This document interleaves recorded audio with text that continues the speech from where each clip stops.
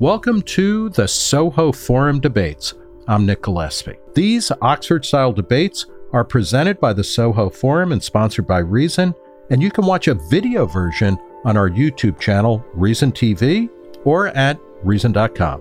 The United States Constitution explicitly calls for copyright and patent laws to promote the progress of science and useful arts by authors and inventors. But would getting rid of all intellectual property laws actually encourage more creativity and innovation by inventors, writers, and artists? That was the topic of a November 15th Soho Forum debate held in New York City. Stephan Kinsella, who spent 28 years as a practicing patent law attorney, argued in favor of the proposition that all patent and copyright laws should be abolished. He believes that government-created intellectual property laws empower patent and copyright trolls and powerful corporate interests, while limiting the free flow of information, thus reducing the rate of innovation and creativity.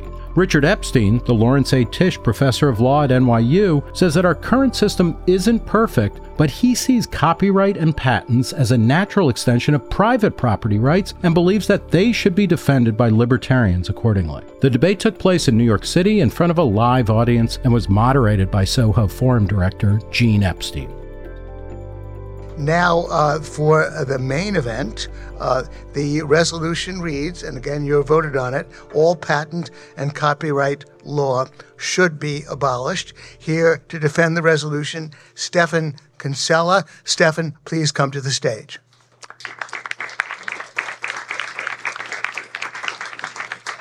Opposing the resolution, Richard Epstein. Richard, please come to the stage.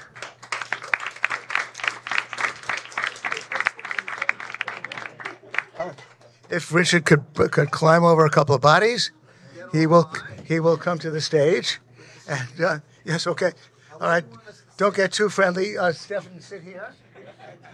Sit on the far seat. You want me to sit on the far right? Yeah, far right, yes, absolutely. Richard Epstein is no relation to Gene Epstein, but because there are a lot of Jews named Epstein, but we now have to close the voting.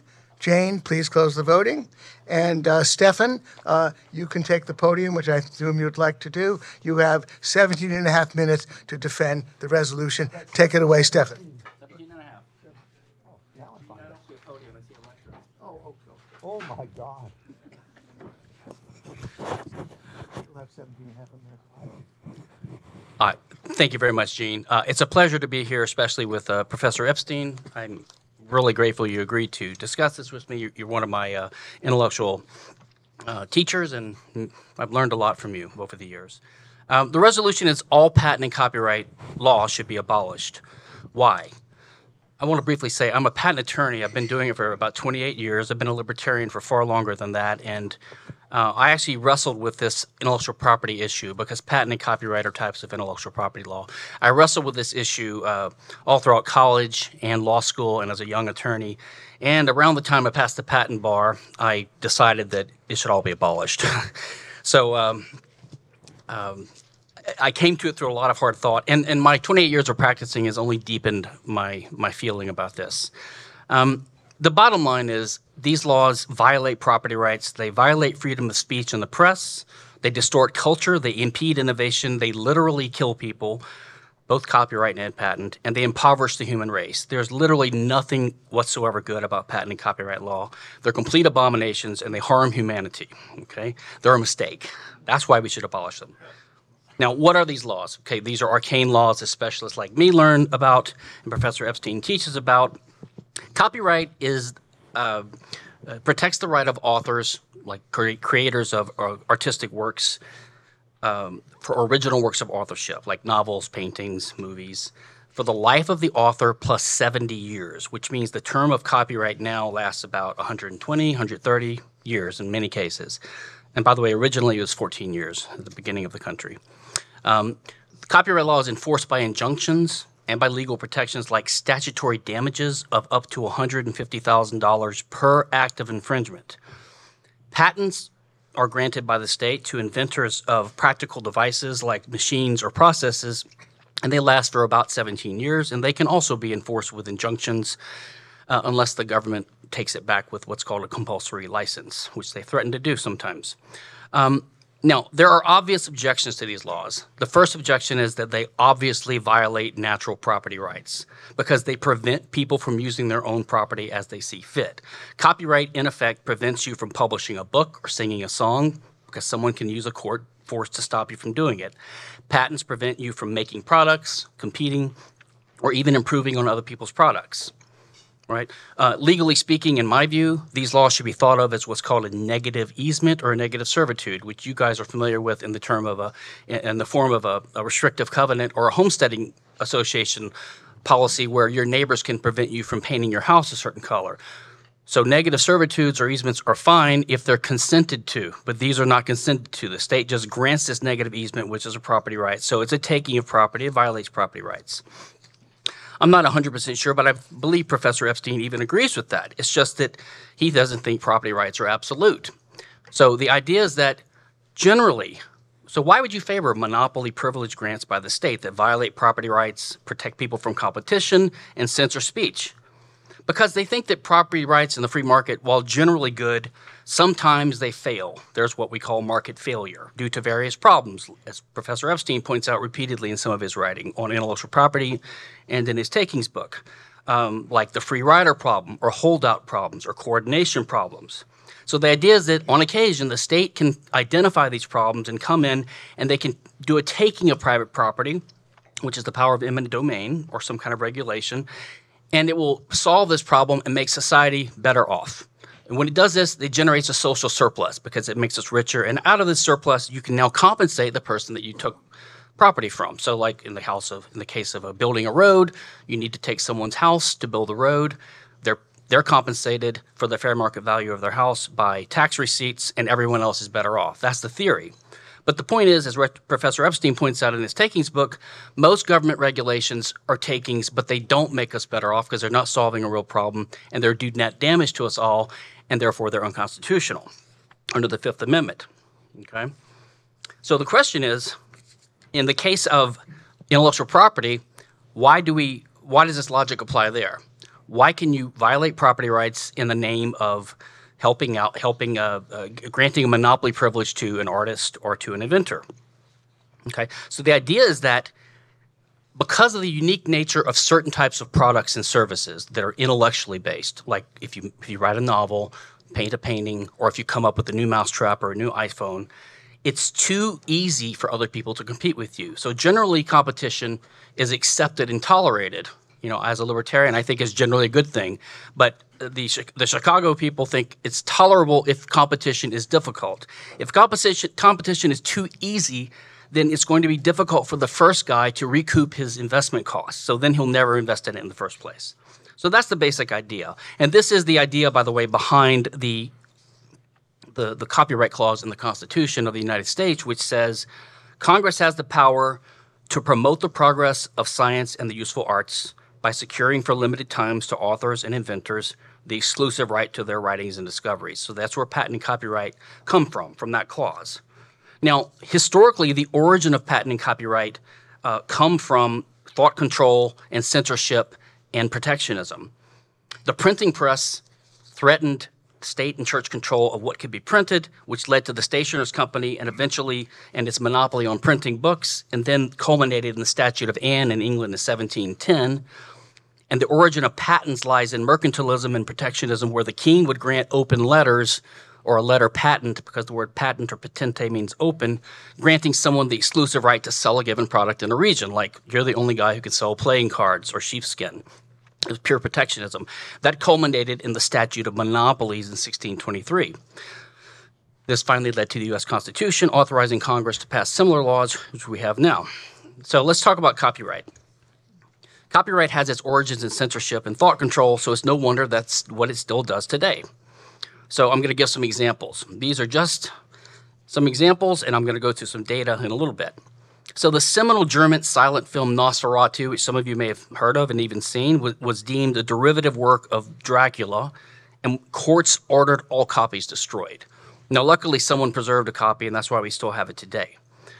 Shortly before his death, the author J.D. Salinger, author of Catcher in the Rye, convinced U.S. courts to ban publication of a novel called 60 Years Later, Coming Through the Rye. It was a sequel, unauthorized, and it was a derivative work, and copyright law prevented the publication of a book. There was one time, about 2005, a grocery store in Canada mistakenly sold 14 copies of the new Harry Potter book a few days before its official release. And so a British Columbia Supreme Court judge ordered customers not to talk about the book, copy it, or even read it before its official release date. Copyright also threatens freedom on the internet, which is very serious because the internet is one of the most important tools we have in the fight for freedom, to fight state tyranny. And just a few years ago, the Stop Online Piracy Act, or SOPA, was only narrowly defeated by an uprising on the internet. Aaron Swartz, who some of you may have heard of, was a brilliant young inventor of RSS, the technology behind blogging and podcasting, and he was an anti-SOPA activist. He uploaded some academic journal articles to the internet, and he was facing life in prison for federal copyright infringement, and he killed himself. A guy named Gilberto Sanchez bought a copy of an unfinished version of the 2009 movie X-Men Origins Wolverine in the Bronx, uploaded it to the internet, and was sentenced to a year in federal prison. There was a grad student in Britain named Richard O'Dwyer who had a website with hyperlinks to other people's pirated movies, and the U.S. went after him and finally got a judge to order him to be extradited to the United States to face federal prison. He finally escaped it, but his life was almost ruined and derailed for many years.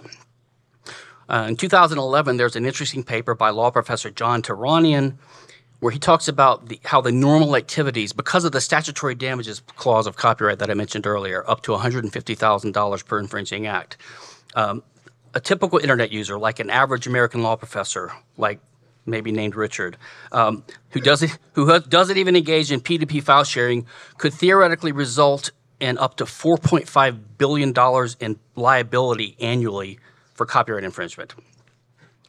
And if you might remember the singer Susan Boyle, the singer Susan Boyle from American Idol was prevented from singing a song because of copyright. Now, patent law, let's take some patent law examples. Patent law is rooted in protectionism, so it's no wonder that's what it does today. It protects people from competition. Back in 1999, at the dawn of e-commerce, Amazon had a patent on one-click, which was clicking once to complete an order. And they sued Barnes & Noble right at the beginning, right before the Christmas season, for daring to let its customers complete a purchase with a single click. By the way, these are not abuses. These are how the laws work and are supposed to work. In 2008, a patent holder threatened to use court injunctions to force Ford not to use various technological safety measures like active park assist, stability control, blind spot detection, and hands-free voice control. So this is another example of how patents can prevent safe measures from being implemented and can cause injury or death. And by the way, Professor Epstein's all in favor of patent injunctions because, after all, if it's a property right, you need to enforce it. Here's another one. Even though the practice of saving seeds after a harvest to plant the next season is as old as farming itself, patents prevent farmers from saving patented seeds. Monsanto and others even come after farmers for growing patented crops just because the wind carried it from a neighboring farm.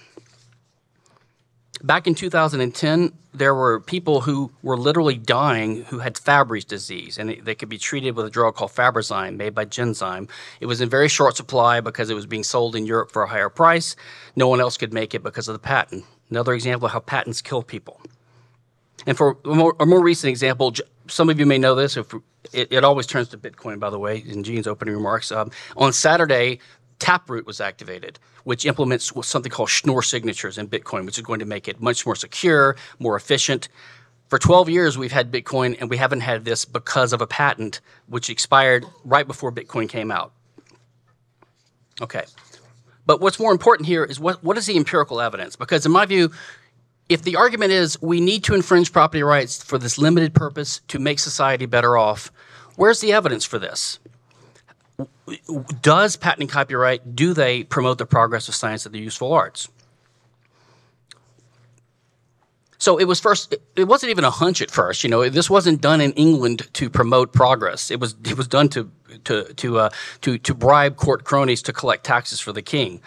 So the English Parliament never did a study before the Statute of Anne in 1710 or the Statute of Monopolies in 1623 to see if these things benefit society.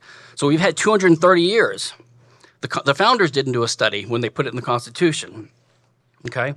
So it's been 230 years. Where's the evidence? Where's the proof? So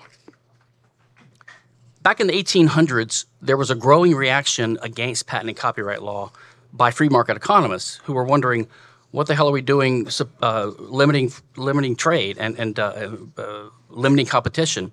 And in response, because they were being attacked by free market defenders, the defenders came up with a term like intellectual property to make it sound like these are natural property rights, but they're not.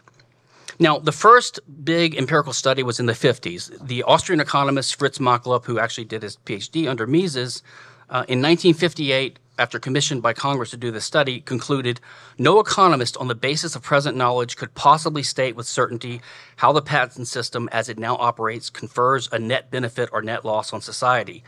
If we did not have a patent system, it would be irresponsible on the basis of our present knowledge of its economic consequences to recommend instituting one. Okay, that was in 1958. 1986, George Priest, an economist and attorney, a law professor. In the current state of knowledge, economists know almost nothing about the effect on social welfare of the patent system or of other systems of intellectual property. Wesley Cohen and Stephen Merrill in 2003.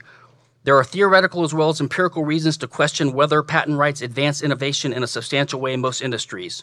The literature on the impact of patents on innovation must be considered emergent. And then he says, an economic analysis of the cost and benefits of IP is no more within our reach today than it was in Machlup's day in the 50s. Boston University Law School professors and economist Murin Bisson in 2008, it seems unlikely that patents today are an effective policy instrument to encourage innovation overall. Patents place a drag on innovation. There's clear empirical evidence that the patent system is broken. Law professor Andrew Torrance, 2009, little empirical evidence exists to support the assumption that the patent system spurs innovation. Economists Boldrin and Levine in 2013, the case against patents can be summarized briefly. There is no empirical evidence that they serve to increase innovation and productivity. Petra Moser, 2016, when patent rights have been too broad or strong, they actually discourage innovation. Heidi Williams in 2017, to summarize, evidence from patent law changes has provided little evidence that stronger patent rights encourage research investments. And finally, in law professor Thomas Cheng's view, theory and empirical studies firmly refute the notion that patent protection is necessary for securing innovation.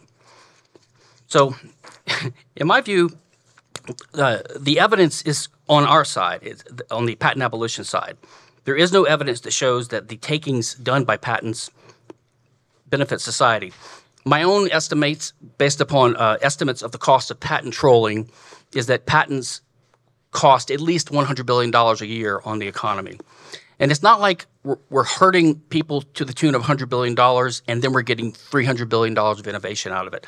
I believe we're actually getting less innovation because once you have a patent on a product, you have less of an incentive to keep innovating because you can rest upon your laurels for 17 years. And your competitors have less of an incentive to innovate by improving your product because if they make an improved product, they can't sell it. So I believe patents actually discourage innovation. So we're paying $100 billion and we're getting less innovation for the bargain.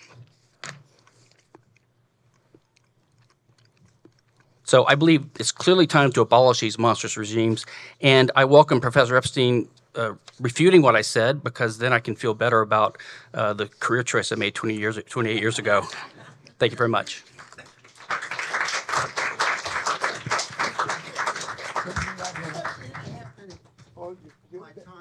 That's the maximum. You can take less if you want. Oh, I never take less. Okay. Or take more. I do not believe in transmittal trespass. I want to thank Steph for setting me up in a way. Let me see what I can do in order to answer him. And let me begin, in effect, by reminding everybody what the resolution was. It's a rather extreme resolution. It calls for the abolition of the system. And I don't think that you could establish the abolition of any particular system for any reason if what you can show is that the system as it now exists contains certain kinds of excesses which need not be put there. So to start with the copyright example, the so-called Copyright Term Extension Act did give people copyright protection for 70 years after death. It is one of the dumbest statutes that has ever been drafted. There is no reason whatsoever to tie any exclusive right, however it may be created, to the life of the author so that Gilbert outliving Sullivan gets longer protection for his part of the thing than the other. But the question is, can you make the same argument about a statute which has a 14-year term and a 14-year extension with respect to original work? And that's going to be a much more difficult kind of thing to do. It's certainly correct if you talk about copyrights and the kind of statutory damages that are given, that in many cases are absurdly high because they bear no relationship to real losses. But it doesn't follow that a regime which has been tempered a little bit is going to have those difficulties.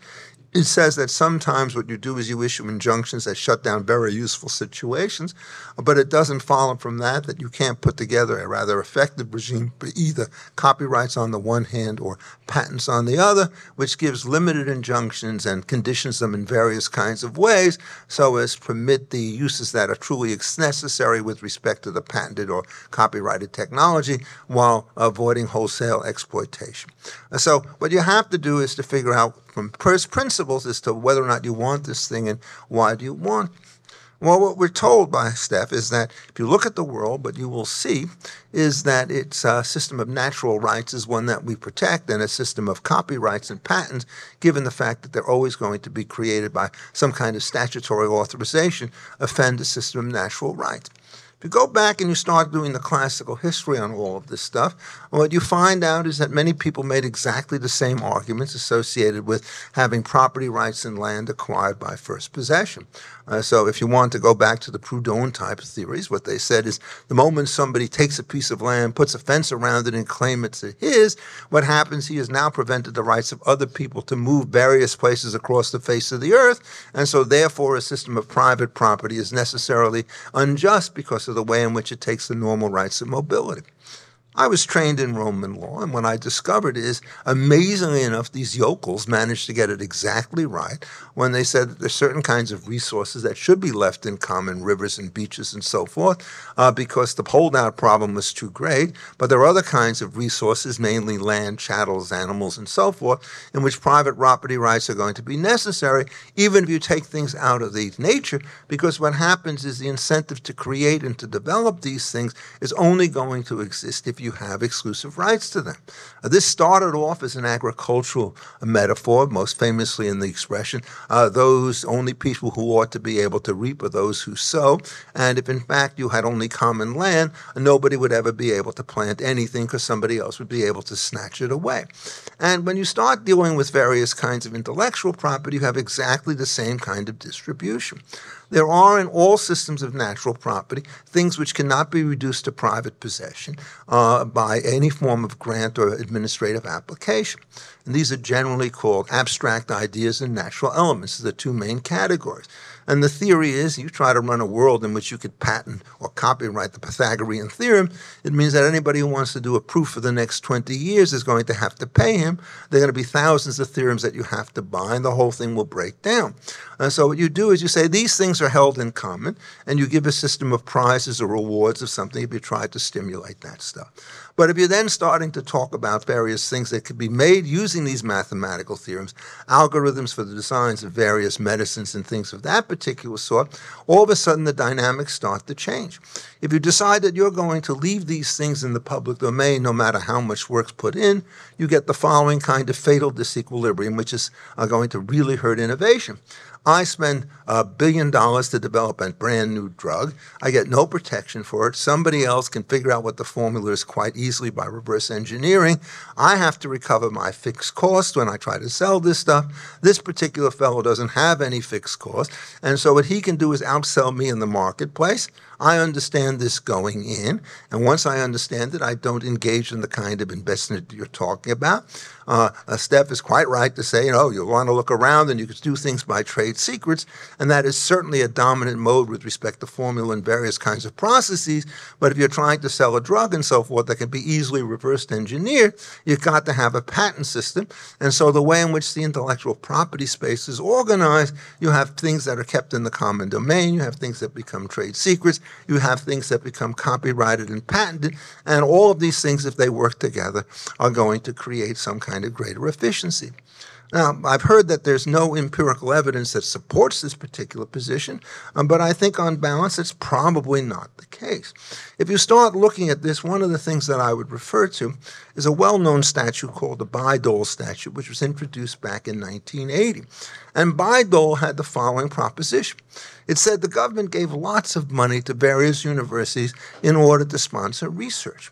And the theory was that you now have something which is sponsored by the government, and the government could say that as a condition of its particular grant, it wants you to leave this stuff in the public domain so that anybody can use it in whatever way, shape, or form that they happen to see fit. And if you go back to a famous book by Vannevar Bush called The Science, the Endless Frontier, back in 1945, at the beginning of the period of American dominance in science and research, what he said is he wanted the following kind of patent regime. He wanted to make sure that when you were working with things up to the proof of principle, that is, general arguments about how various things in nature start to work, nobody ought to be able to get a patent on that. But when it came to talking about compositions of matters, for example, particular kinds of drugs, or various kinds of processes with industrial application, at that particular point, he encouraged people to patent these things because of the incentive effects that it had, and that they would hope that they would give the government a license to use them free of charge, itself a rather tricky situation. Well, the question is, can we figure out whether this is a good or a bad thing? With Bayh-Dole, the general rule was that stuff was left into the public domain. And so therefore, without patents and without any copyright protection, what you should be able to say is, we're going to get an enormous amount of innovation coming out of this stuff. But in fact, they found exactly the opposite.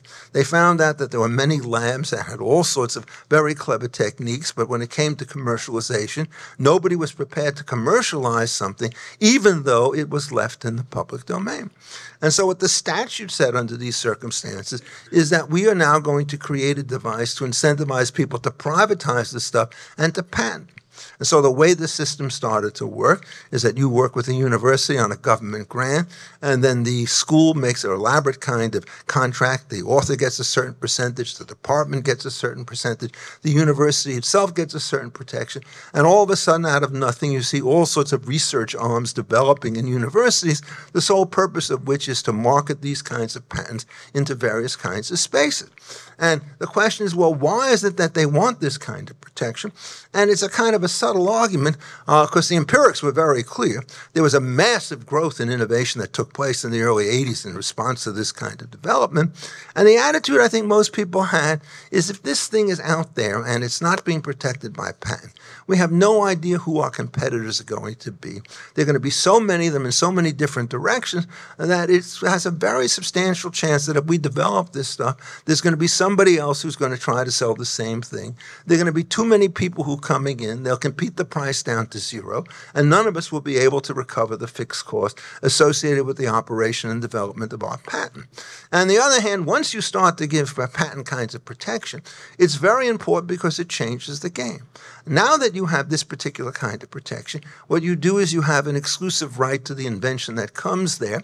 It may well be that you're going to get competition from somebody who has a different device and a different patent, but you don't have to worry about the added risk that the particular technology that you're trying to develop through the patented resource is going to be the thing that's going to be misappropriated and taken by somebody else. And so what happens is now you start to see people really springing to action. And the level of increase in various industries that have taken place was nothing short of spectacular in virtue of this particular situation. Innovation now became institutionalized. Proof of principle was left in the university, and the development of various kinds of goods and so forth was taken and put together in this other kind of system.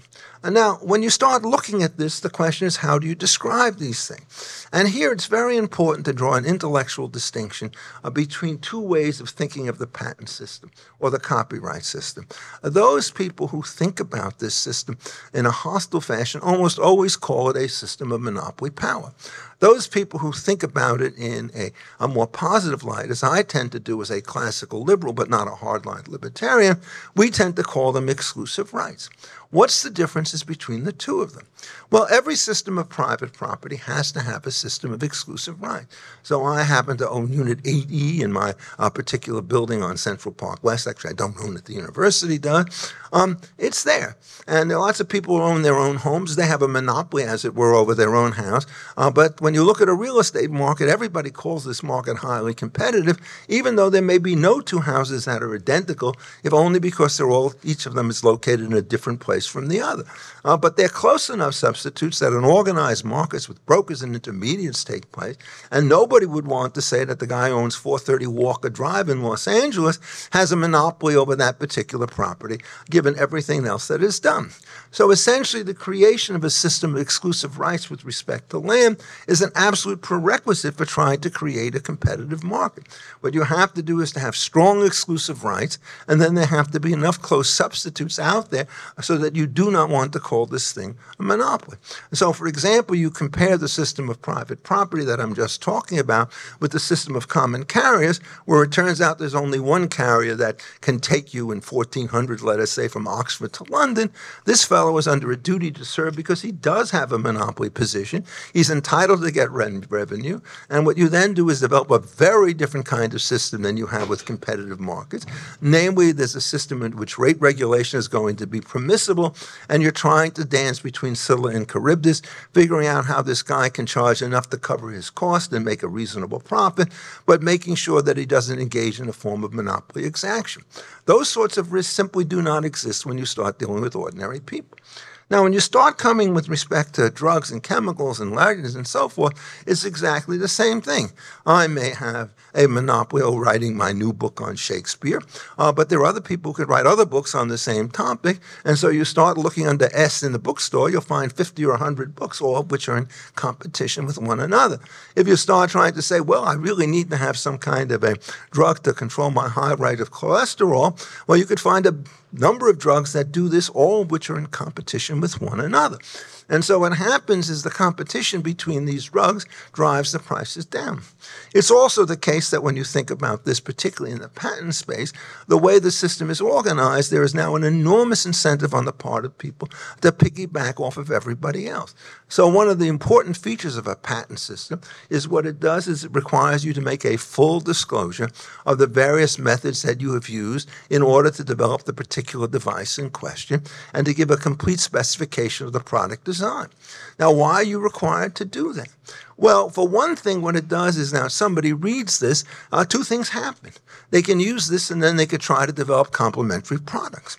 Or they can try to develop substitute products. The complementary products are one that you want to put into place in a deal with the first guy, and the substitute comes back on the other side to give you a competitive market. It turns out there's a very nice work by Jonathan Barnett who says as follows. If it turns out you're a big company, you really don't care as much about patent protection because you can internalize things through contracts and trade secrets. But he says it has ample evidence empirically to show the point that if in fact you're a small guy, you want patent protection because the network of contracts that a large firm has is not available to you. So contrary to the conventional wisdom, which sort of thinks that big guys muscle out little guys, the actual empirics of the situation goes in the other direction. The little guy is the one who needs the patent protection because he can't resort on the other contractual network. And these guys come in, and if they're pioneers in a new area, they're going to get extraordinarily high rates of return because they will be, quote unquote, a monopolist for a short period of time.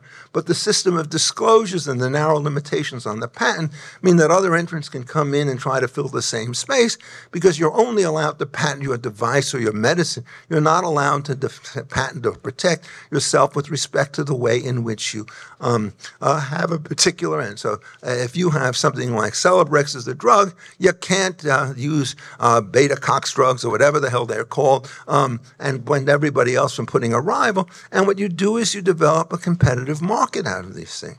Now, it turns out this is a competitive market that is given to you for a reason.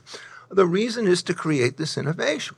And when they found out, for example, with respect to the Hatch-Waxman Act in 1984, that if in fact you had to get a patent before you applied to the FDA for drug approval, that your patent term would essentially run before you could get the drug to market, and the patent would become worthless. And so what they did is they passed another adjustment, which essentially extended at that time for 5 years the patent for a long enough period so that you could go through at the time the FDA process and still have the full term. Unfortunately, the FDA, no surprise, has become more complicated, and the Hatch-Waxman offsets have become somewhat inefficient. But this was, again, clearly market-driven. Everybody said, you know, it cost me $1.2 billion to make a drug, and if the only thing I can do with this drug is to do it under these circumstances, I won't get any return from it. So when you look at all these systems, what's going on is you're talking about a copyright bargain, and you're talking about a patent bargain. You're talking about situations where the folks who come in and get this particular protection have to supply something in exchange for it, and then just to make sure that it works really well, what you make sure is that these patents and these copyrights are for limited terms. They're much too long today on the copyright space, probably too short today with respect to the patent space, particularly with respect to pharmaceuticals. And when you do that, the things then go into the public domain, because having given the incentive to create for a long enough period of time, now allowing a drug that has already been created to be used at zero price is going to have reasonably desirable effects, because you no longer have to worry about the problem of how you're going to create the darn thing. It's already been created, and so you could try to reduce the level which is done. And so there is now another additional source of competition, which is that off-copyright drugs and off-copyright patents and so forth. All of these things can be in competition, which things are created the other way. The system looks a little bit messy, but it really, in fact, works amazingly well, at least if you get rid of some of the distortions and errors that are associated with this application. And this is violently different, and I'll end on this point, than some of the practice that you had in England, where the patent system was worthless because it was so expensive to use that nobody could rely upon it, and where it was also so corrupt that these things were given not in exchange for a new invention, they were given to people simply to allow them to raise revenue, which they could then kick back to the crown. So the useful invention requirements associated with the patent clause are designed to get rid of all of that stuff.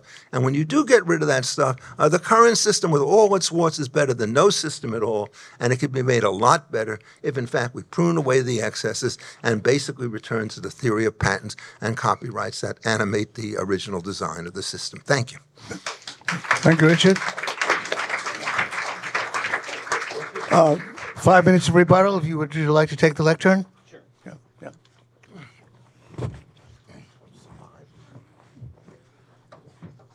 I'm sad to say I'm still a little bit depressed about my career choice. Slightly technical matter, Professor Epstein, I'm familiar with the patent bargain refers to the idea that the patent law grants an exclusive right to an inventor in exchange for him disclosing everything. Okay, so that's to overcome the practice of people using trade secrets where they kept things secret. So that's the patent bargain. I've never heard of a copyright bargain, so I don't know. I look forward to reading up about that. I never claimed that patents grant monopolies, but they are called monopoly privilege grants, and the Supreme Court actually refers to them as monopoly privilege grants, just in a case last year. And the purpose, as you say, is to allow these drug companies to recoup their cost. How are they going to recoup their cost if they can't sell it for a higher price than they otherwise could? I mean, sometimes that's called a monopoly price. Doesn't mean that they get a monopoly that would classify as a monopoly under the antitrust laws, which have a different standard than economists do. As for the idea that patents help the little guy, that patents help the little guy, first of all, most patents are owned by employers, not the little guy who's the inventor who invented it. Okay, so it's almost always owned by the employer. And as for helping small companies and not big companies, I think it's exactly the opposite. What happens is you have large companies amass huge patent treasure troves. As a good example of this was the recent smartphone patent wars about 7 or 8 years ago between Apple and Samsung and Motorola. And they all, Apple suing because someone else had a smartphone with a touchscreen and rounded corners because they had a patent on that. And then they're being countersued. What you do is if you're a large company, you have tens of thousands of patents, which you've paid lawyers like me to get for you, right? And you didn't reward your inventors for. And when someone sues you for patent infringement, you look through your pile of patents and you countersue them for some. So the patent lawsuits go on for 5 years, and they finally settle with each other and they grant a cross license. And in the meantime, little companies are left out in the cold, because if they tried to enter this fray, they'd be sued into oblivion because they don't have 10,000 patents to go after the large companies with. So patents, of course, help the big companies, and they basically help form cartels and oligopolies, which is not surprising because they are monopoly grants of privilege. As for pharmaceuticals, the idea, first of all, anyone who's interested, you can't do this while we're debating, but you should read Chapter 9 of Bolger and Levine's book, Against Intellectual Monopoly. They completely explode all the myths about the pharmaceutical industry needing patents and requiring patents.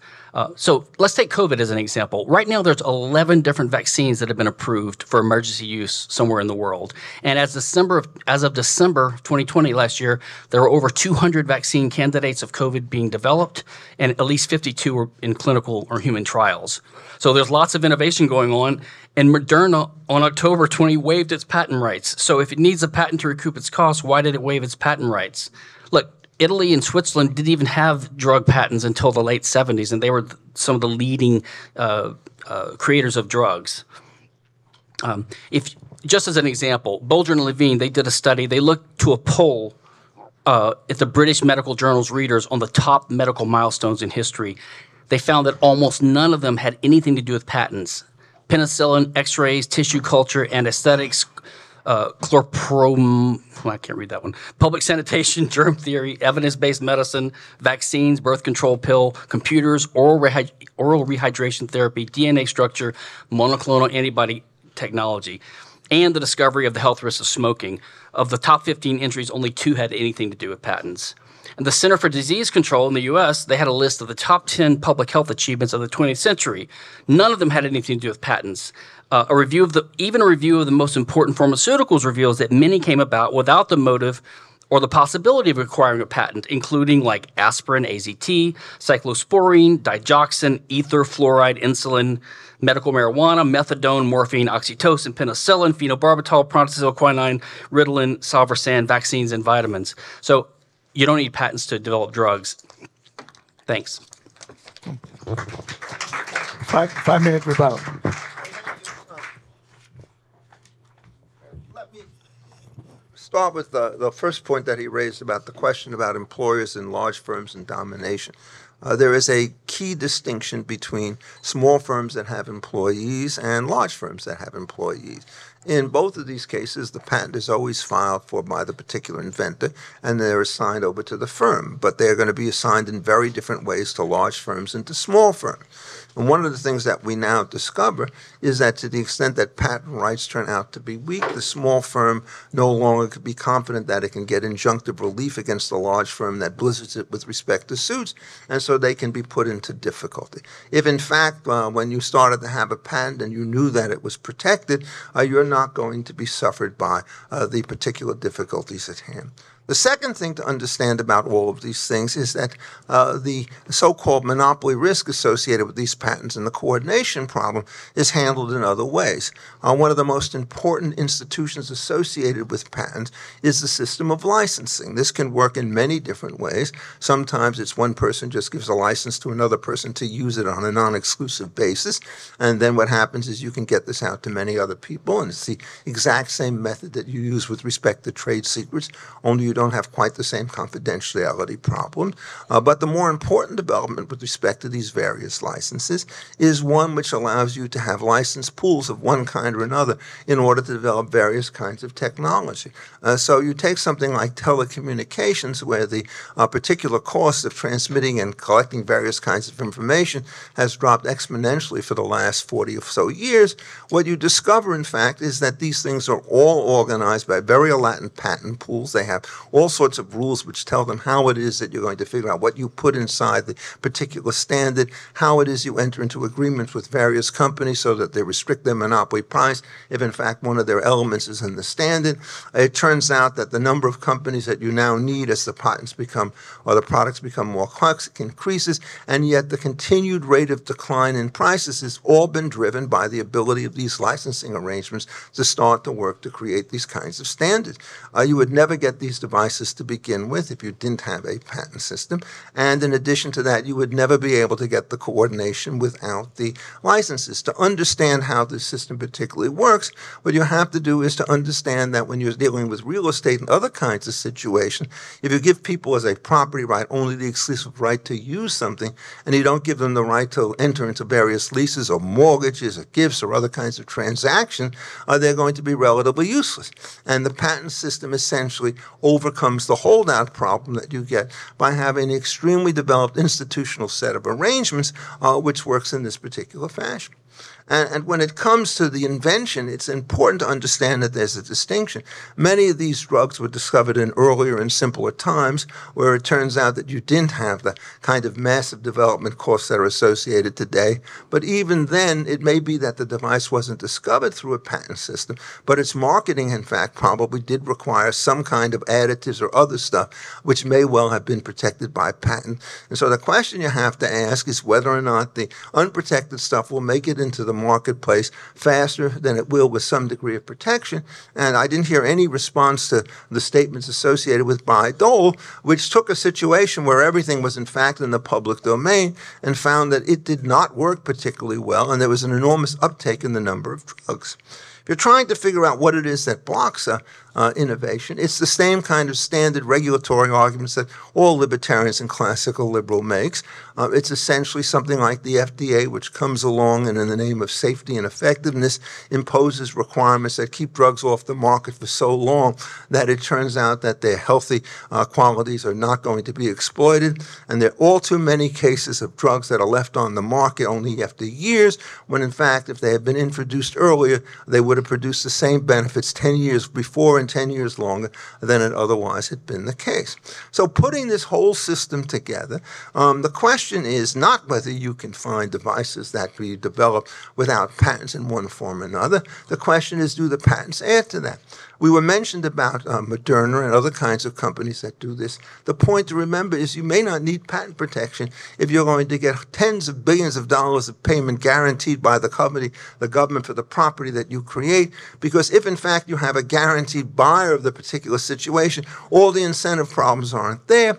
The issue you have to worry about in all those cases is whether or not the government is paying too much, and it may well be if you ran a patent system, you could actually get the things for less total cost after you subtract out the tax subsidies and put into case the patent protection. So it's much more complicated, I think, than Stephan has said. Thank you.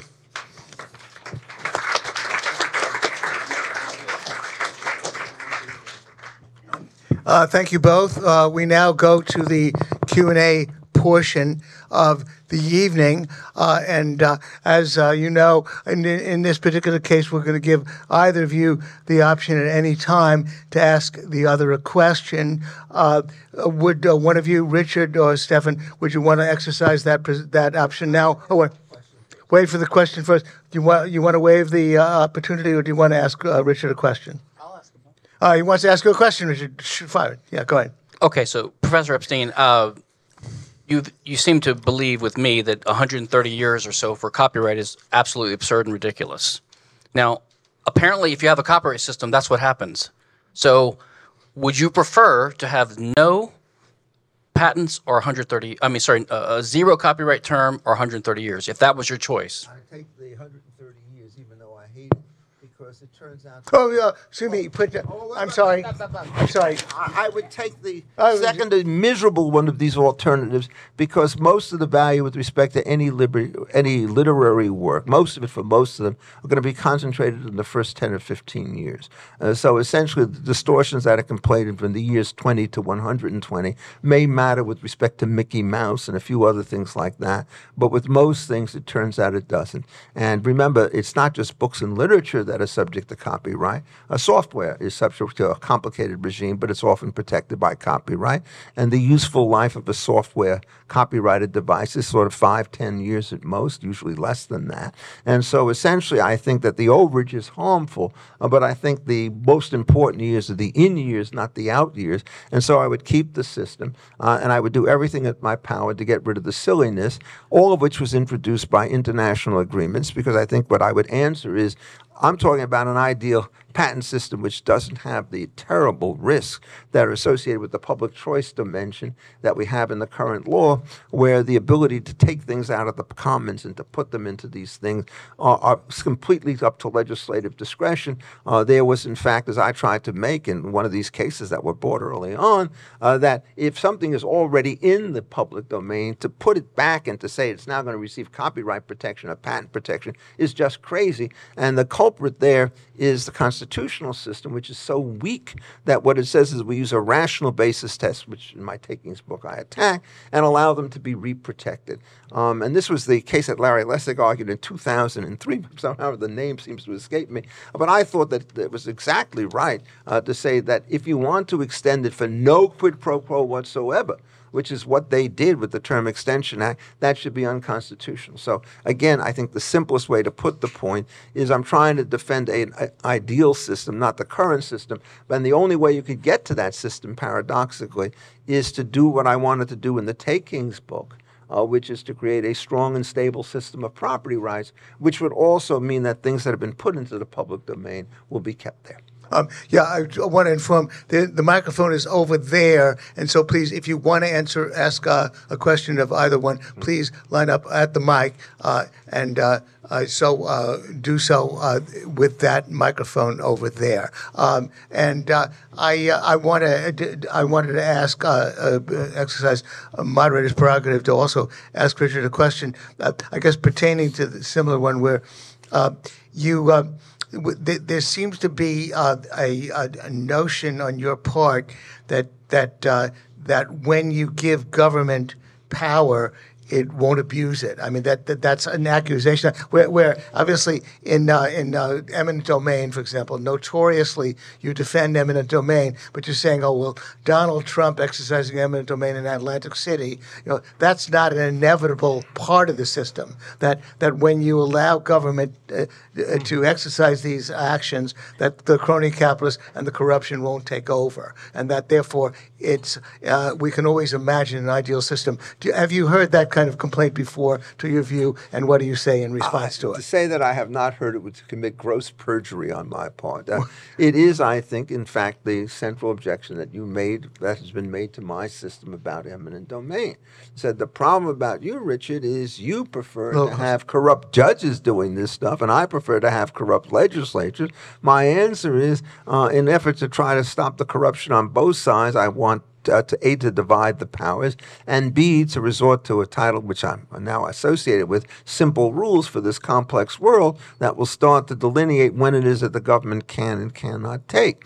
And so what happens is you see the errors going both ways. There's a case called Monsanto, and what they did is they had a series of devices that were trade secreted, and they had to essentially get government approval for their use. And the government tried to condition their approval of the thing on the grounds that they allow other people to use it for a license fee that was either zero or set by the government. And my view was that if you're doing things for health and safety, you're not allowed to, under the doctrine of unconstitutional conditions, to permit somebody in the government to give it to your rival at something below market cost. So that's the trade secret system, and Steve, Steph's in favor of that. And you have exactly the same kind of corruption that could exist there. My view about this is I spent my life trying to argue for a system of coherent property rights and just compensation and limited public use to control those particular public choice problems. Have I been successful? I think that question answers itself, but it's not because the system has been tried and failed. It's because it's never been tried at all, particularly after a famous case called Penn Central, which says there's a rapid distinction between regulations, quote unquote, on the one hand and takings of property on the other, and the government rolls over and dies with respect to regulations, so zoning and all sorts of air rights are now at risk. And I think the answer is we don't want to mess around with the intellectual property system, which works very well between private parties by and large, although there are obviously huge cases of error. But what you want to do is to make sure that the government can't corrupt it by taking these rights and giving them to somebody else. So the culprit in all of these endeavors is, in fact, a weak and indefinite system of property rights sponsored by the courts, who essentially give up on their constitutional function. And by the way, they do it with land. Zoning laws are a classic illustration of gigantic government overspeech with respect to use, because they don't follow the common law prescriptions on zoning and reciprocal covenants, but allow huge wealth transfers to take place. So this is a problem endemic across the entire system. And you don't think that the endemic and nature of it is what you're up against, Richard? That's it is, but it is if you grant them, and it is when you don't grant them. The government is essentially a promiscuous beast. You put any system of rights together, whether it's a good or bad one, and they have the infinite capacity, if left to their own devices, to make it worse. And so what I'm trying to say, quite simply, is you have to attack the monster at the other end. What you have to do, and the reason I wrote the Takings book, was you have to stop the rent-seeking, which, of course, is exactly what we both agree on. And what happens is you have a bunch of courts out there who believe that all government agents in the legislature are well-intentioned in what they do, and so they defer to what it is that they want to say. And if you're going to get a regime of judicial deference, no matter what the system of property rights you start with, you're going to end up with something that's truly horrible. And so either you tighten up the constitutional system, or we're going to have to fight it through. And sometimes you'll be better. In the 80s, we actually had a bit more sense on this. You come to a Biden, you come to Obama, and you come to everybody afterwards, and it's been pretty much downhill since that time. And it will continue to be so unless there's a fundamental change. And on that issue, constitutional limitations on the government to confiscate, I think we're at one. I mean, I've spoken too long, but I think we're at one. You guys agree the government is a whore, as Richard just said. I didn't say that. I said the government is a rent seeker. I prefer it to be much more delicate. You said it's a promiscuous beast. But yes. But anyway, do you want to comment? Just a quick comment. I actually would abolish trade secret law too, but that's a different argument. Okay. Isn't it? It's a little ironic that I believe you have argued. Correct me if I'm wrong. You've argued that you think there might be some use for antitrust law, but generally you would oppose it because it's going to be abused. So No. I can send you the quote. Okay, let me. Okay. Well, you guys are talking about antitrust now. It's a little bit off topic, but anyway. But if you want to say something, just the one sentence answer is the only area in which antitrust law seems to work at all well is with respect to horizontal arrangements. And the big uncertainty is whether you render those unenforceable or put the Sherman Act behind it. And the actual history of this stuff started very badly, but I think it got a little bit better. So by the time you got to the 1990s, it was a terrible body of law. You're seeing systematic decline coming back again. My former student, Amy Klobuchar, has put forward a bill to end all that's bills. A Richard Epstein sentence. Thank you very much for that Richard Epstein sentence. And period. Question. Go ahead. Don't have to identify yourself. Lay it on these guys. Who do you want to ask the question of? Go ahead. Hi. My question is for Stephen, and I came to this debate. Stephen. Inclined to try to be sympathetic to your view, but and then I heard the debate, and the debate's more about efficiency and what produces the greatest amount of wealth and things like that.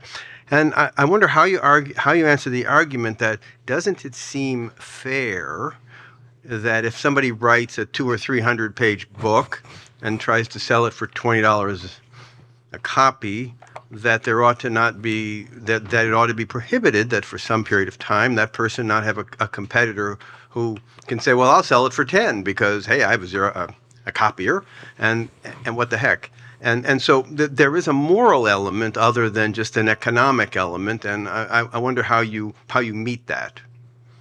I don't think it's fair. I think that if you choose to make information public, then you can't complain if people copy it, period. That's the principled argument. And not only that, there are ways to make money. Creators find ways to make money off of novels. For example, I've pointed out, you take the Harry Potter example. J.K. Rowling writes Harry Potter. She writes it on a train because she has a passion. Let's say she sold it on Amazon for 99 cents and she got 1 million fans, and then she was knocked off the next day. So then her profits tailed off right away. Okay, so now she writes a sequel, and she tells her fans, I'm going to publish this as soon as I get, 5 million people give me $5. And then there's a movie made, and they consult with her. They pay her some of the ticket box office because she's going to be a consultant, and this is the legitimate movie, not all the other knockoffs that are coming out. She could have still been a very wealthy woman. So people can find ways to profit off of their artistic creativity. But I think if you reveal information to the public, just like if you sell a product which pleases customers, you're choosing to make your new invention public. And if people compete with you, no, I'm a libertarian. I believe in the free market. I think competition is good, and I think learning is good. Well, I think there's more competition between Harry Potter and some other book rather than having knockoffs sell for the price of originals. You can use ingenious schemes to overcome some of these difficulties, but the revenues you could get from those schemes are far less. So you put the scheme together and say, I'll put this thing public the moment I get 1,000 readers each to pay me $5. Okay, you do very fine on that. Then the book turns out to be a hit, and the next generation, there are 1 million people who read who pay nothing but the marginal cost. The productions are going to clearly go down with respect to that, and I don't think there's any particular social reason to do that. To put it another way, the problem about libertarianism, it has the first correct move, which says the prohibition against the use and force and fraud is an improvement over the license to do everything in a state of nature. And so what really happens is there's a consequentialist argument, given what we know about human beings. Close to the foot. Go ahead. Given that we know what we know about human beings, can we create Pareto improvements by changing legal systems without cash transfers? And the argument in favor of patent and copyrights is we could do exactly the same thing in areas where physical possession does not give you adequate control. And so when we do that, we give you the right, and then we try to limit it so what is a powerful right does not become a complete monster. And they're always, what is a derivative work? There's a lot of abuse on that. But A.B.'s Irish Rose was not a derivative work of whatever it was that somebody said it was, and so on it goes. Get good judges, you could control it. And the issue is where you're going to get more abuse. And I think, in effect, an open regime with contract gimmicks won't do it nearly as well as a copyright regime. And what you then have to do is to try to make sure that it doesn't go off the rails. So the correct answer is we do recognize these things, and then what we try to do is to figure out where the abuses are and pose something to do it. And, for many years, these technical committees that worked on patents and copyright really did it. The work that was done for the 1952 patent right by Giles Ditchin and Federico, these guys were geniuses. And they did it with two guys. They sat around a kitchen table, and they did a much better job on this than I would ask you the question. Do you prefer the 1952 Act to the America Invents Act? I think the America Invents Act only made trivial changes to patent law. You think only trivial? Yeah, only trivial changes. The whole system is basically the same. Well, I hope you're right. One quick point to make, following up on that. If you think about it, copyright is basically dead already, because the internet's the world's biggest copying machine, and thank God for that. So encryption, file torrenting, you can go get the next Harry Potter book the next day. You can get music, movies. It's rampant. So basically copyright is dead. And do we see a reduction in the supply of artistic creations today? We probably have more books being printed and published every year than in the history of mankind. So the idea that without copyright, we wouldn't have artistic creation is obviously absurd, because it's happening right now. Yeah, on the other hand, when you have these various books that command these enormous advances, right, it's because essentially there's a belief that there is some exclusive right, even though there's going to be some leakage associated with it. And people take enormous steps in order to make sure that these things cannot be distributed in an illicit fashion. Clearly, you have to worry about that when you put the system together. But because it's a worry doesn't mean that you want to say if a system is now 60% effective, drive it down to zero. What you do is you keep it at the 60% and you recognize the leakage. And, to answer what Steph says, for example, on the next thing is, yes, you're a great artist and people start stealing your stuff, so the record business goes. You do recover some of it by going on tour, right? On the other hand, after you reach 40, you don't like going on tour anymore. And if it turns out it's your back issues rather than your new issues, going on tour is not going to do it for you at that point. So these are very imperfect substitutes. And it turns out that the protection does induce the production in all of these industries.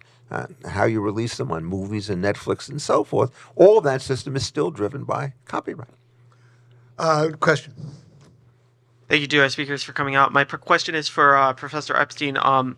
You mentioned Mickey Mouse and how most inventions have some kind of natural death that occurs, whereas Mickey Mouse has lasted forever. But you also mentioned how a corollary to private property, whereby you have exclusive rights to those forever. Why shouldn't Mickey Mouse last forever? with rights to the original owner or to the corporation. Why should the expiration change, and how is that different from private property? Okay, I think that's great. I'm attacked on both sides now, so I feel extremely comfortable.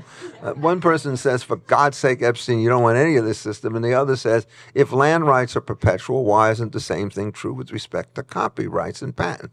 Well, the explanation is, I think, best understood by comparing both of these things to something known as a trademark. And a trademark is, in fact, a form of intellectual property, and it's a form that lasts forever because what it is, it's a beacon that warrants to the potential user that you can be associated with the reputation of the party, so that if the people start to chisel on the thing, you're going to be hurt because your brand's going to be compromised. And I think that's a very good system. But the copyright system doesn't have that reputational or signaling function. And what you want to do is to say there are two goods that you have. One of them is if you put this thing into the public domain, since it's a thing that could be non-rivalous and reproduced every time, you get a large number of people who could use it for zero, and that's a good. But if you do that at the beginning, you don't get the thing. So it's a balance. And what you try to do is to figure out how long a protection do you have to give to induce the production at a satisfactory level. Given what I said before, the out years are much less important with respect to the production than the early years. And so thereafter you put it into the public domain, it turns out that the thing continued to be used. Take land and you own it for 100 years, and then you put it into the public domain. The whole thing is going to become an absolute mess because I can't farm if you're going to farm and so forth. So exclusivity is needed to make sure that land holds its value. It's not needed to make sure that patents and copyrights are produced. They're different situations. And if you try to think of this as a kind of a sort of social engineering based on empirical hunches, some of these hunches are better than others. And this one seems to work. And the question then is how long? And nobody in his right mind would say 115 years is necessary to induce the production. The 24 or the 1428 was probably pretty good. Most people on drugs, if you know their profile, understand that good drugs actually become more valuable in many cases towards the end of their term rather than less, because they now have a history of use, which means that the side effects are understood. So in the last year of a cholesterol drug going out there, it may have its highest level of sale. So if you knock that down from 12 to 10, that's a huge difference. And generally speaking, I think what you want to do is to extend those a little bit longer, modify Hatch-Waxman, and then as these things become generic, they place the necessary price constraint on the next guy who has to make an improvement large enough to justify the premium and the research costs that he has to put together. So I think there are perfectly good reasons for the way the system works if you understand it. What you have to do is to understand that all these things require judgments at the margin, and when you get politicians, they're not very good at marginal judgments. Comment from you? Yeah, so I would abolish trademark too, by the way, but for different reasons. Oh, yeah. Professor Epstein. Good, I like it. I mean, you're a brave man. The reason that you don't want patents and copyrights to last forever is because you don't really think they're property rights, which means they violate property rights. Although you call them property rights in your writing, and one of your arguments in the structural unity of property, intellectual property, and real property, you analogize it to property, to normal property, and you favor injunctions because it's a property right. So you're all over the map, I believe, on that. But there are some insane libertarians who do take a principled approach, a consistent approach, like some Randians, Galambos, Spooner. They wanted these things to last forever. Hey, if it's going to be a property right, it should last forever. And if that had happened, we would be dead now. The human race would have died out because you couldn't do anything. You have to get permission from the descendants of Ugg from caveman days. Well, that's why I don't want perpetual rights. I mean, look, the Constitution, when they talk about limited rights, they do not mean that you could create a copyright for 1,000,000 years and say that it's limited. They meant this in a much more functional way about, in real time, how long makes sense, and the 1428-year kind of principle is there. The whole point here is utilitarian on both ends. If you basically keep these things perpetual, people will, in fact, die off in a terrible way because everything new will become derivative or dependent upon everything before and putting into the public domain. So you're trying to figure out how it is that you maximize over the long term the sum of the incentives to create and the sums for the incentives for effective dissemination. I think it's perfectly principled to do this. What it is it introduces an element of complexity at the middle, But it's worthwhile because if you have the zero alternative, you won't get enough of the stuff that you want into commercialization. And if you keep it perpetual, essentially the patents and the copyrights will become strangulation devices. So what you do is you try to go for a transition. This has always been the history. And so I will put the question back to you in the other way. If everybody who's ever worked in these fields on a day-to-day basis believes in limited copyright and patent protection, why is it that the extremes are correct? I think the correct thing to do is to figure out how it is you take that middle and figure out how you massage it. And I don't mean this as an abstract matter. I mean, I'm pretty confident that if you were to ask serious people, there's nobody who's going to start wanting to have 50-year patent terms. The longest you ever hear in any discussion is going to be 20. And I think that, that's a perfectly good compromise. Life is filled with trade-offs. I just want the right people to make them, which in this case means me, not you. But he won't run for office, unfortunately. One quick comment. Okay. Go ahead. You may not be aware of this, but when the Constitution was being drafted, Jefferson wasn't there, but he sent a letter, I think Madison, proposing an amendment to the an article in the Bill of Rights, which would have said the monopoly grants, I think he used the word monopoly, of patent and copyright, can only be granted for X years. So he wanted to put a time limit in there. It was rejected, but I wish it had happened. Well, I mean, my answer is if it had been 18 months, God forbid, if it had been 20 years, I would have been comfortable with that. It was a blank. I read it as a zero. Yeah, I mean, and that's always the problem. I mean, a number beats a principle. That's why you have statutes of limitations and so forth. And you could ask the same question about that. Why is it if you have a good situation to sue a trespasser who's sitting on your land, 1 year you get $1 million, 2 years you get $2 million, you get to 20 years you get zero? And that's because the statute of limitations is put in there in order to basically make sure the security of titles will take place and that these disputes will resolve themselves in timely effort. And so having limits like that is everywhere within the law. And you have sometimes soft limits, the estoppel doctrines, and sometimes they're hard limits.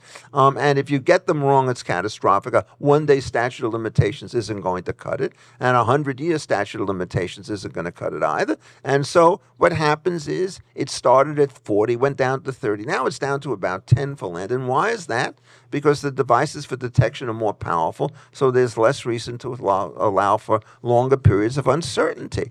And again, it's the question of finding transitions. Hard transitions are needed because you can't live in the middle space where a patent is 60% valid. That doesn't make any sense. So it's an on-off switch, and the correct thing to do is to figure out where you put that particular switch rather than to pretend that you don't have the patent at all or that you don't have an on-off switch once you do have a patent. Next question. Yeah, next question. Samuel Marks, Harvard Medical School. I'm really convinced, Kinsella, by your argument. Open source everything, I invent new medical devices. How do I convince my comrade, so to speak? When I figure that out, I'll let you know. I mean, I've been doing this since I've been writing on this since 1995, and I just keep trying to beat people over the head with it. And doing this, hopefully, tell them to watch the video. Yeah. I can say, I mean, there's several of these cases, Mayo and Alice, which starts to play very tricky games. The exception as to what counts as a natural law has always been a convention, and everybody agrees that E equals MC squared is something you can't protect. But suppose what it is, you make a device which allows you to put together certain kinds of chemicals in a thing.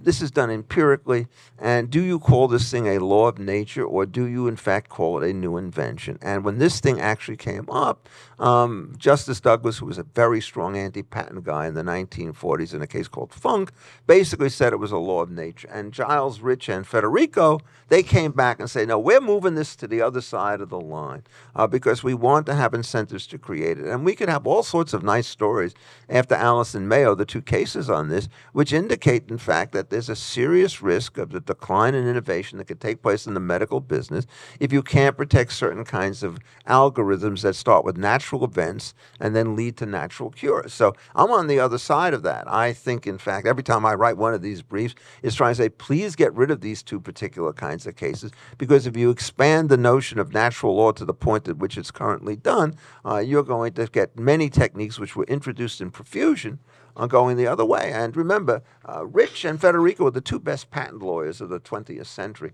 And to have two guys write a statute, it was a great intellectual achievement. I agree with Steph to some extent that the 2011 Act didn't change as much as it purported to do, although it did some harm seriously with various kinds of business method patents. But what they did is it was a zoo. They had billions upon $1 billion worth of intrigue, right, and public choice nightmares by a bunch of guys who didn't know what they were talking about. Question? You got a question? No? Yeah, you do. Okay, go ahead. Yes. Go ahead. Up to the microphone. This is so civilized. Go, please. Yeah. So I've always found I love the theoretical aspects of this debate, but it seems like we've had a solution sitting right in front of us, and that is compulsory licensing. So I would wonder. No, thanks. Okay, we're done.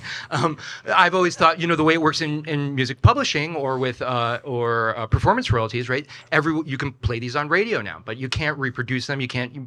Theoretically, wouldn't this work for any aspect of intellectual property? And I'll leave that to either one of you. No.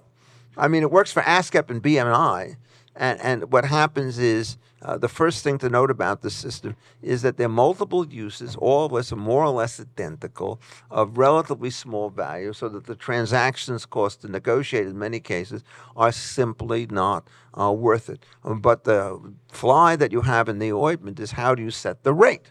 And if it turns you set the participation rate too high, nobody's going to do it. So that's generally not the risk. Inventors will always, or composers will go down. But if you set them too low, there's a real risk that this stuff will not be produced in sufficient quantity.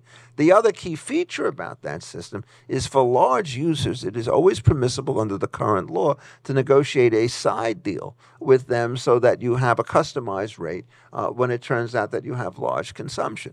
But if you start using, for example, the compulsory license system with respect to drugs and so forth, it turns out that there are going to be real wipeouts associated with their particular operation, so that what works in one area doesn't work in the other. And this is generally the case with intellectual property. The systems of use and licensing and exploitation are very sensitive to the kind of intellectual property that you have. So just as a kind of an empirical verification for that, it turns out that when people work in either patents or copyrights, there's almost nobody who does both. Because it's too difficult. They work in very narrow fields. So if you're a guy who's doing it, you will do cholesterol drugs. You won't try to do diabetes stuff because you don't know the science well enough. And they're very different conventions of efficiency that work in different markets, both on the licensing side and on the compulsory licensing side. Next question. We have time for only one final question. The final questioner, please take the mic and ask your question. I would like to add a bit of a practical and realistic questions, which I have missed so far a bit.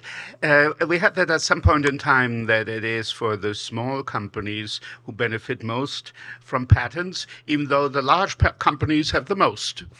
And I don't think that is a contradiction. We develop drugs, and we are a small company. And the experience is, if you don't have a patent or only a use patent, nobody is going to talk with you. That's correct. So you have no chance of ever getting that to the market. So without a patent protection, there is no way small companies can ever approach even a large company and get some of their inventions brought to a larger public. We have a drug to prevent children who develop autism from becoming nonverbal. Nobody was interested until we had the patents granted. So even having just applied for a patent is not enough. Nobody is interested. Well, so how do you overcome that? Yes, thank you. Thank you for that question. We've run out of time, but you each have 7.5 minutes for summary. I suggest Stefan and Richard address that question in your summary. Thank you for the question. Amen, brother. We now go to the final part of the evening and take it. Take it up. Yeah. And address the question that was just to you.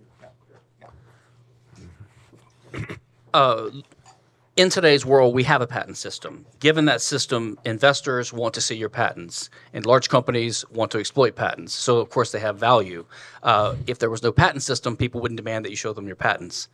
So in my concluding remarks, let me just say, if I happen to win tonight, because I've done so well in my career because of the largesse of the system Professor Epstein's in favor of, I'm going to donate my winnings to charity.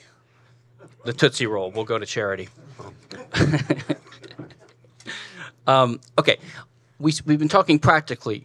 Normally, my defense of my position has been on more principled and proprietarian type grounds, not on the utilitarian side so much, although I think the utilitarian argument just fails because they haven't met their burden of proof.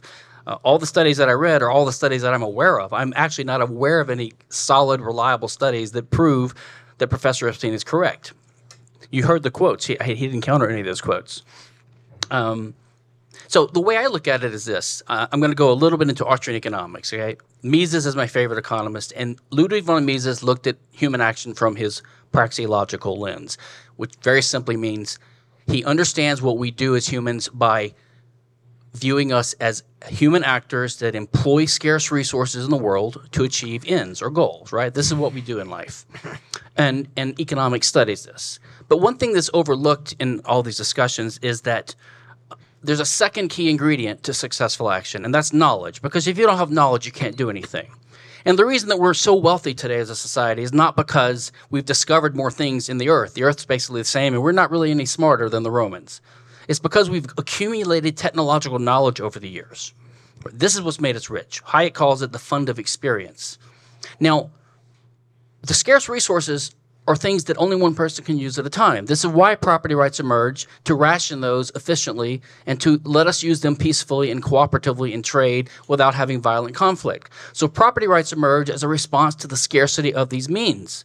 But the knowledge that we have is not scarce. It can be copied freely. This is why China got rich so quickly, because they're copying some of the things that we've done. This is not a bad thing. This is a good thing. This is how the human race advances, by emulating, by learning, by seeing what people do to please their customers, and you compete with them to do the same thing or something better. These are all good things. To try to apply a property rights model to the second key ingredient to human action, which is the main source of our wealth today, is suicidal and homicidal and genocidal. It's insane. Okay? I'm going to just close with a couple of quotes. Cory Doctorow, a science fiction writer, wrote, 3 or 4 billion years ago, by some process that we don't understand, molecules began to copy themselves. We are the distant descendants of those early copyists. Copying is in our genes. We have a word for things that don't copy: dead.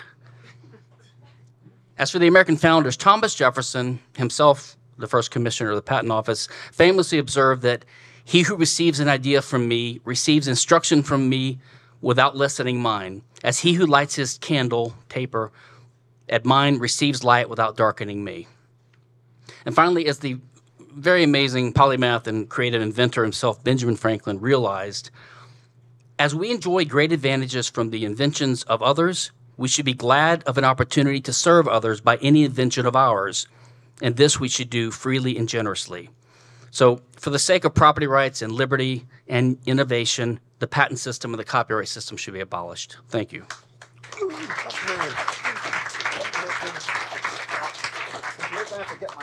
don't have to carry that. Each time, There's 2 mics. It's all basically 2 mics. Give that one. Well, thank you so much. Let me start answering the question about the autism, which I think is exactly on point. I'm trying to be a very practical person when I say that there are trade-offs associated with these systems, and that if you give too much protection, it's going to have a negative set of consequences. If you give too little, it's also going to have that. And the situation that you talk about is exactly the one that Jonathan Barnett wrote about in his book on innovation. He's saying little inventors, either they have a copyright or they can't negotiate with anybody, and so therefore the information will remain private. And if you want to talk about dead information, private information is going to be like that, or you really want to find other ways to do it, there are other systems that you could try to put into place. One of them is you could try to use a contractual system to do it, but you will never be able to keep the information private, and once it's leaked, it's going to go out there. And even if you kept it private, you would never be able to reach the volume of people you want. There is also an effort in many cases to start using various kinds of prizes because they don't associate themselves with any deadweight losses, in the sense that if I give you a Nobel Prize or some kind of prize for making some kind of innovation, it doesn't increase the cost to the public at large. There is a recent book on this by Zarina Khan, and I think she's a little bit nuts when she says that, we don't want to have any prizes at all, or draw that implication. But by and large, prizes essentially have very, very sharp limitations associated with their operation. One is that they're very tiny. So if you develop a cholesterol drug like Lipitor and so forth, and you can get $11 billion in sale, if the government's going to stand up there and says, well, we want this thing to be freely competed, we're going to give you $1 million prize to develop this stuff, it's just not going to happen. You do it for a mathematician who proves Fermat's theorem, the thing is going to be proved, and you couldn't copyright it anyhow or patent it anyhow because it's a general idea. So sure, you want to have prizes that are built into the system, but they are not going to be able to replace the patent. So you give the prize to the first person who comes up with an invention, and there's somebody else behind him. He doesn't get the prize, but it turns out that the second iteration is far better than the first. If you had a patent system, the second guy patents his because there's enough distance between it and the first guy, and he can then make a bloody fortune, whereas the first guy won't make anything. So if you're relying on prizes, you're relying on centralized knowledge, ostensibly either by a government party who pays the prize or a private guy, and in fact, they don't get the benefit of any kind of information coming out of it. Now, I fully agree that when you're dealing with these systems, what you're doing is you're trying to create knowledge. Well, the patent system and the copyright system actually do that. You write a book which you wouldn't otherwise have written. Now, anybody else can read it. And whereas there's certain reproductive limitations on it, if I have a copy of my particular book, I could let my wife read it even though she didn't buy it, because there's a very well understood set of limitations that people can share these books around them. What they cannot do is re-commercialize it and go into the market at the same level as the first guy. So you're going to get information coming out of that particular system. And the same thing if you have to disclose best mode of invention with respect to something for which you patent, that information is out there and it can be used. And then once the copyright of the patent runs out after a sensible limit of time, all of that stuff goes into the public domain. So it's not as though when you start to create these systems, you're basically denying the importance of knowledge. What you're trying to do is to figure out an efficient deployment which takes into account both the cost of the creation of the knowledge and the cost associated with its dissemination. And the only way in which you can do that is to have a limited term of years, which is the constant point that I took. And then you have to figure out how it is you organize this. And so when I teach patents or copyrights, what you always do is you start worrying about the situation of when an exclusive right starts to become some kind of a monopoly. And if you see the latter thing, then you want to move it. So, for example, to give you one case, is in a very gifted set of rules. This government sometimes does something right. And in the early 90s, what happened is they were trying to figure out the rules associated with the question of when it is that you could put copyrights into a pool, rather patents into a pool one to another. And what they did was as follows.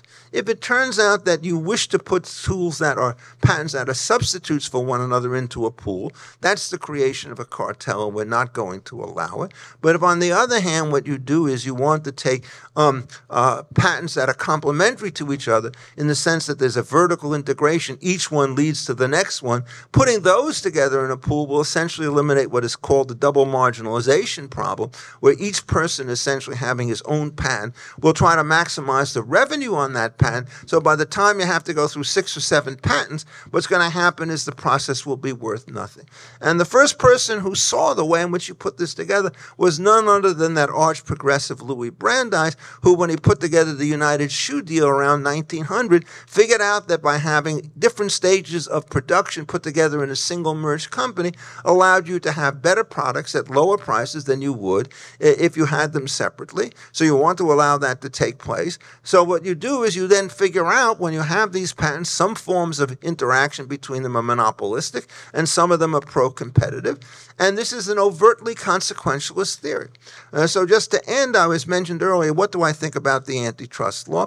Well, I'm schizophrenic about the antitrust law because, frankly, what happens is it runs in both directions. There's a recent book written, which I regard as quite bizarre, by my colleague at Chicago, Eric Posner, who seems to think that what we have to do is every time we see a contract of employment, we have to assume that there is a deep conspiracy on the part of employers who are trying to put together some kind of monopoly situation so as to pay their workers low wages. And he says what that means is you get all these workers hanging around there desperate for getting jobs, and these skillful monopolist buyers, that is monopsonists as they're called, will essentially only hire a few of them. Then you look at the real world, 4.9 million people quit jobs. There doesn't seem to be a situation where people are being shut out of the markets to raise prices. People are raising wages desperately in order to get these back. It's a competitive kind of market, so you don't want to sweat that kind of stuff. But there are other sorts of areas in which you can have various kinds of dangers. And in all of these markets, you're trying to figure out, which way will work one way or another. So as I mentioned to you before, there's a world of difference between an exclusive right on the one hand and monopoly on the other. And people who essentially work within the more, shall we say, utilitarian tradition, which I surely do, basically will say, if you're going to create exclusivity where it promotes competition, then you're in favor of it. Where you create exclusivity where it tends to frustrate competition, it turns out that you're against it. Well, how do you figure out which is which? You actually have to know something about the subject matter. And so the basic point I think that comes out of all of this is this a very complicated, rich body of information that you have to be able to assemble and coordinate.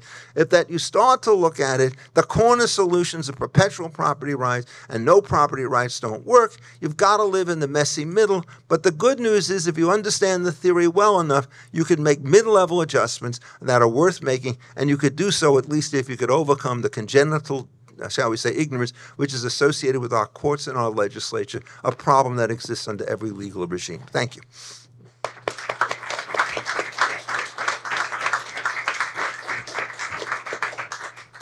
Thank you to you both. Jane, please open the voting. Again, if you voted once, we want you to vote again.